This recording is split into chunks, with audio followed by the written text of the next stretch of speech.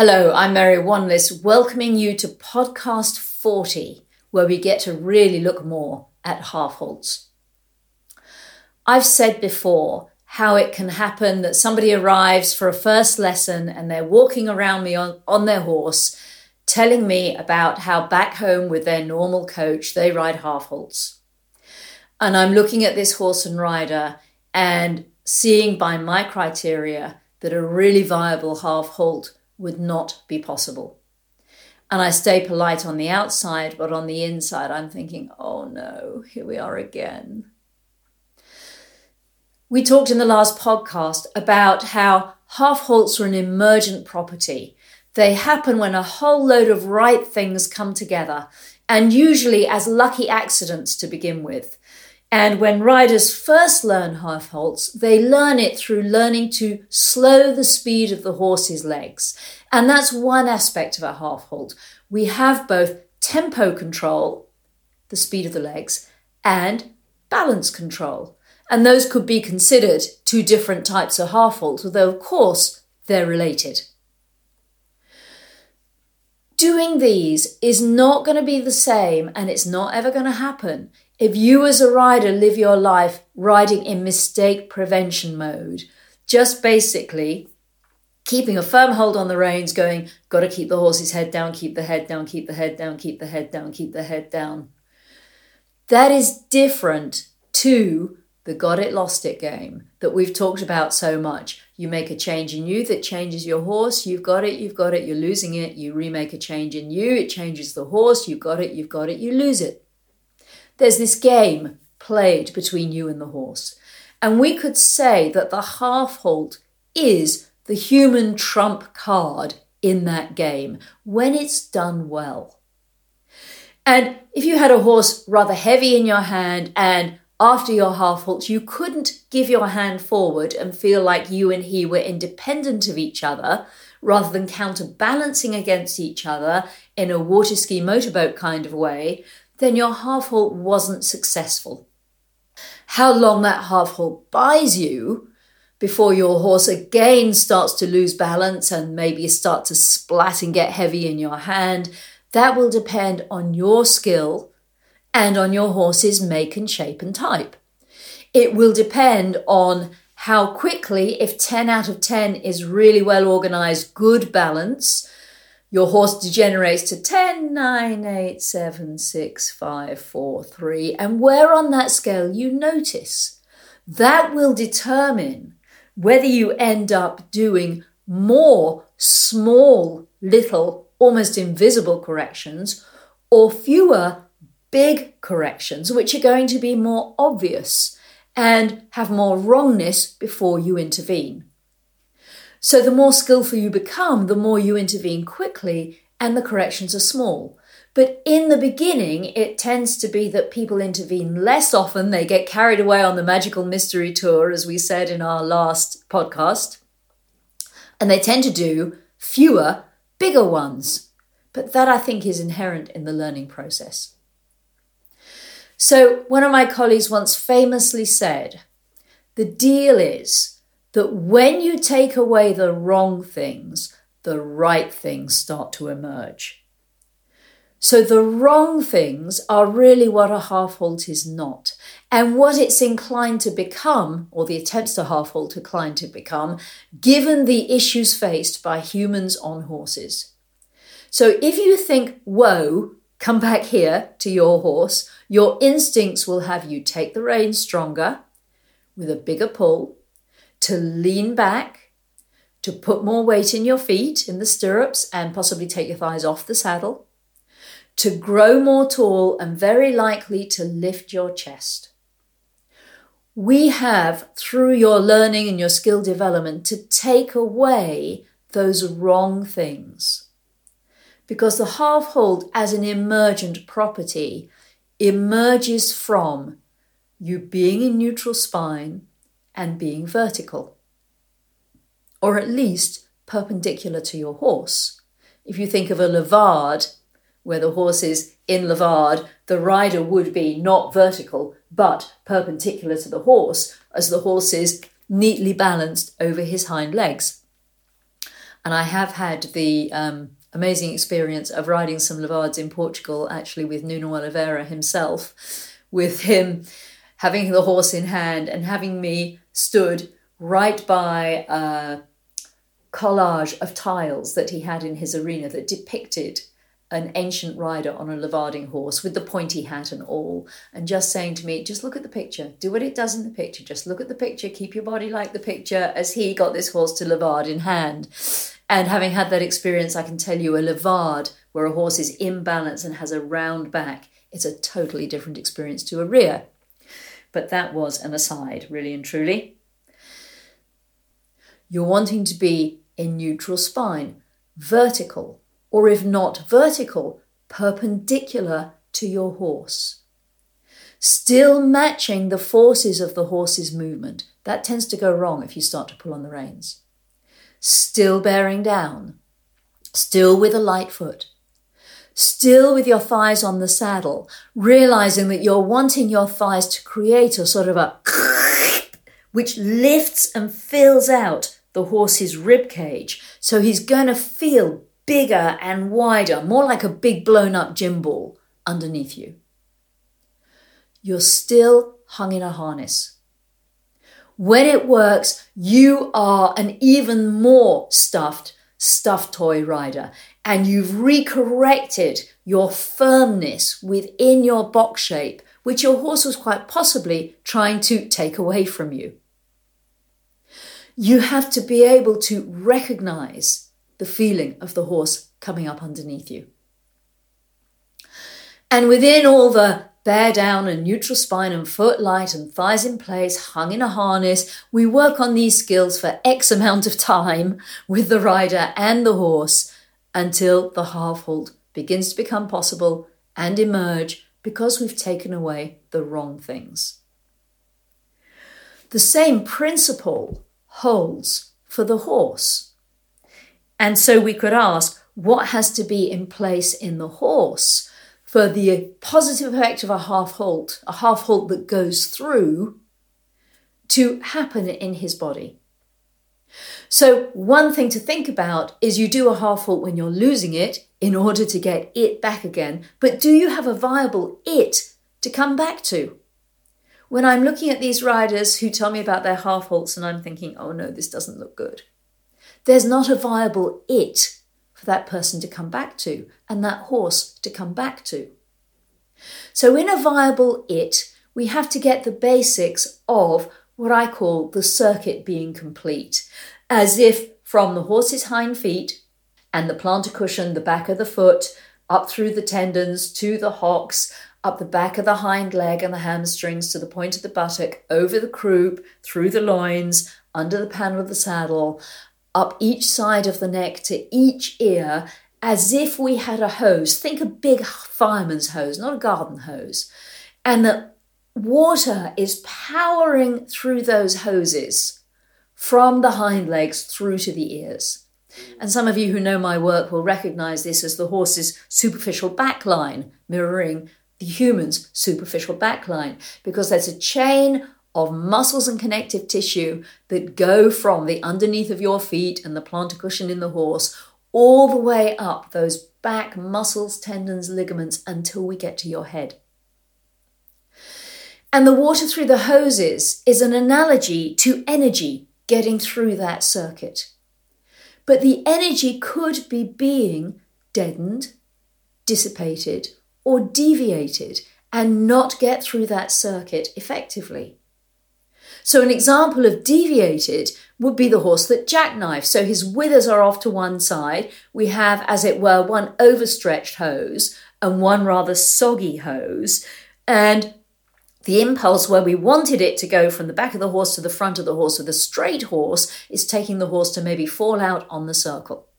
So that would be an example of the energy gets deviated. It can get dissipated in different parts of the horse's body. Sometimes the hoses work pretty well till they get to the horse's loins, and then it's as if the hoses had loads of little holes in them, and the energy, the water just booze out of the hose, like disappearing into deep sand, and the impulse just doesn't get through the horse's body. It could be deadened there and in other places. It could be deadened somewhere under the saddle. The rider could be squashing those hoses so the water doesn't get through. It could have dissipated just in a generally leaking out of the hoses way between the back of the horse and the front of the horse. There could be blockages as well near the horse's wither. Very often that's a place where if the horse has his neck up in the air, pushing back at the rider, he's doing backflow in the hoses. And the hoses are kind of full of eddies with the water going backwards and round and not getting through. And it could be that the hind faucets, as the horse's hind legs, are just not turned on enough for there to be enough power flow. And it may be that the rider needs to do significant power flow, almost like blowing the dead weeds and the cobwebs and goodness only knows what other gunk out of the hoses. We have to have that baseline complete. Riders have to learn how to complete that circuit and bring the horses back up before they can learn how to bring his front up. I really remember a student of mine and one of my fellow coaches years ago who had a horse where we could get the back up. And at that point, 20 years ago plus, we hadn't yet figured out how to get the front up. And we used to have these conversations of going, okay, we've got the back up. How the heck are we going to get the front up? And this horse was really good at just keeping its nose down on its knees and leaving the rider feeling like she was on a very up back, almost like sitting on the top of a rainbow. But it wouldn't work well. And at that point, we didn't really find the answer to that horse. But I like to think, more than 20 years on, that I would have the answer to that horse. Coming back to learning about the backup. As riders learn about this, we've talked about the thigh as a lever, the weight at the knee, counterbalancing the rate of the rider's upper body, stopping her just falling down the man trap. We've talked about the push forward of the rider's bear down as she pulls her tummy in to make the wall, pushes her guts against the wall, the kind of response, that push forward becoming bigger than the horse's push back, pushing the creases out of his neck, helping the water to go through the hoses and to not have backflow. We've talked about the rider hung in a harness to help her with her thigh levering. And we've talked a little bit about her thighs doing suction. And we need to come back to that because that's a big piece that has to be there for the half halt to work. But it's a really good question if you're at the stage where you're riding your horse with him pretty well reached into the rein and his back up in a pretty good way, to ask yourself, when he reaches into the rein, where is he reaching from? Is it partway up the neck? Is it his withers? Is it the pommel of the saddle? Is it the stirrup bars? Is it your pubic bone? Is it your seat bones? Is it the back of the saddle? Is it the area of his loins? And ideally, it would be the area of the loins because that would tell you you've really got good flow through those hoses with no blockage. And also a lot of margin for error. If he's only reaching from his withers, it wouldn't take much for him to see something, prick his ears, push back at you, hollow, and you lose it. You might be able to give yourself a taste of this feeling, what we call giving the rider a taste of strawberry jam, by having somebody take hold of the front of the saddle pad, standing by your horse's withers. Of course, you need to be able to have someone you don't have to be socially distanced with at the point where we're recording this, and just pull on the saddle cloth, pulling it forward. And that will kind of give you the feeling of that reach happening from behind the saddle. And that's a feeling that you're trying to learn to create as the rider. Another way of giving yourself and your horse this feeling is by doing a belly lift. And you can do this when you're grooming, and you may be able to have your coach do it when you're riding, where you stand by the side of the horse and you put your fingers under his tummy, just behind the girth, on his midline, and you wiggle your fingers a little bit to get his belly to come up. But you have to be very careful doing this because a horse whose abs or back are not in good shape might well kick out in the doing of this. And you maybe want to have a skilled body worker show you how to do it.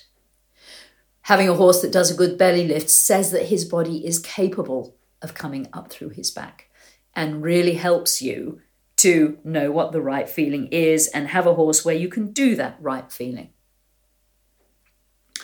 So let's add the idea of suction into this, because one of the big deals about a half halt is it has to include suction that brings the back up, the rib cage up, and the withers up. I grew up with the idea that it kind of compressed the horse if you kicked from the back and held a little more in the front. You get crinkle cut horse if you do that. You kind of squish him between the back and the front, but there's no way that he comes up between the two. It doesn't change his balance in a constructive way. And the element of up is a big part of a half halt. So we may have done this before, but let's do this action again. Put one hand out in front of you so your hand makes a roof shape with the line of your knuckles as the top of the roof. This hand is a metaphor for the horse, and your knuckles are like his spinal processes. Then put your other hand on top, making the same shape. This hand is you, moulding onto the horse. Press down with the top hand. That doesn't work very well. That's only going to tend to squash the horse. Rest your top hand rather than press. So your top hand is, as it were, hung in a harness. This is one stage better. Can you use the skin on the top hand to pick up the skin on the bottom hand? So you're making a kind of upward movement with the top hand, feeling the skin on your bottom hand respond. This is what happens with a rider's thigh on the horse's rib cage, where she does good suction. Now put your hand so your knuckles are on top of each other, but the fingers and the palm of the top hand don't actually touch the bottom hand. Well, you couldn't do this maneuver like that. You have to have contact. Put maybe your fingers against your hand, but not your palm. So one side can do that upward draw, but the other side can't. Now take the skin between your thumb and your first finger of the top hand and put that over your bottom hand. So you again have an inverted V on an inverted V. And think of your thighs this way and just kind of push down, stretch your finger and your thumb down your top hand like you're pushing the skin away from the knuckles in both ways. Well, that's not going to work either. But this is what an awful lot of people do when they try to stretch their leg down. And then make a pick-up kind of movement with your thumb and your finger. This is much more how suction works. It's one of the hardest ones to explain. And sometimes I think of it almost like there's a system of ratchets under your thigh and against the saddle, and you can your thighs up with those ratchets and draw the horse up with you. So this is not gripping up. It most definitely is not that. You have to have your thighs against the saddle before you can do it. And sometimes it helps people to think of getting out all the air bubbles, thinking of their thighs like attracting magnets, thinking their magnet can draw on the horse's magnet, thinking of their inside thighs having suction cups on them. Number one thing, the suction cups make contact. Number two things, the suction cups help draw the rib cage up and out. I wish I had better ways to explain this, but this is about as good as I can do. That upness is very different to what would just happen if you kicked the back end and you held the front end. And in the upness, you're increasing the internal pressure in your horse's insides. Think of all of his muscles and all of your muscles like water balloons. If they're water balloons with not much water in, everything's going to look pretty soggy. If they're water balloons with good pressure in, everything's going to be much more firm and solid and there. And we have to put more water in the water balloons for the horse, more pressure in the whole system, and hold that pressure in our own system. Think of a stallion prancing in front of a mare and how much pressure there would be in his insides. And maybe think of what rider you'd have to be to sit on that horse and do it confidently in an organised way that kept you in control of the game. So, you know a little bit more about what a half-halt isn't, and a bit more too about what it is. And we need to come back to this again in our next podcast. But keep noticing, is your horse reaching into the rein? Does water get through the hoses? How much can you hold your own body like blown up water balloons full of pressure? How much pressure is there in your horse? If he were going around like one of those pantomime horses of two men in a suit, you would have no chance at all of doing a half-halt. We have to have a baseline level of pressure before it becomes possible.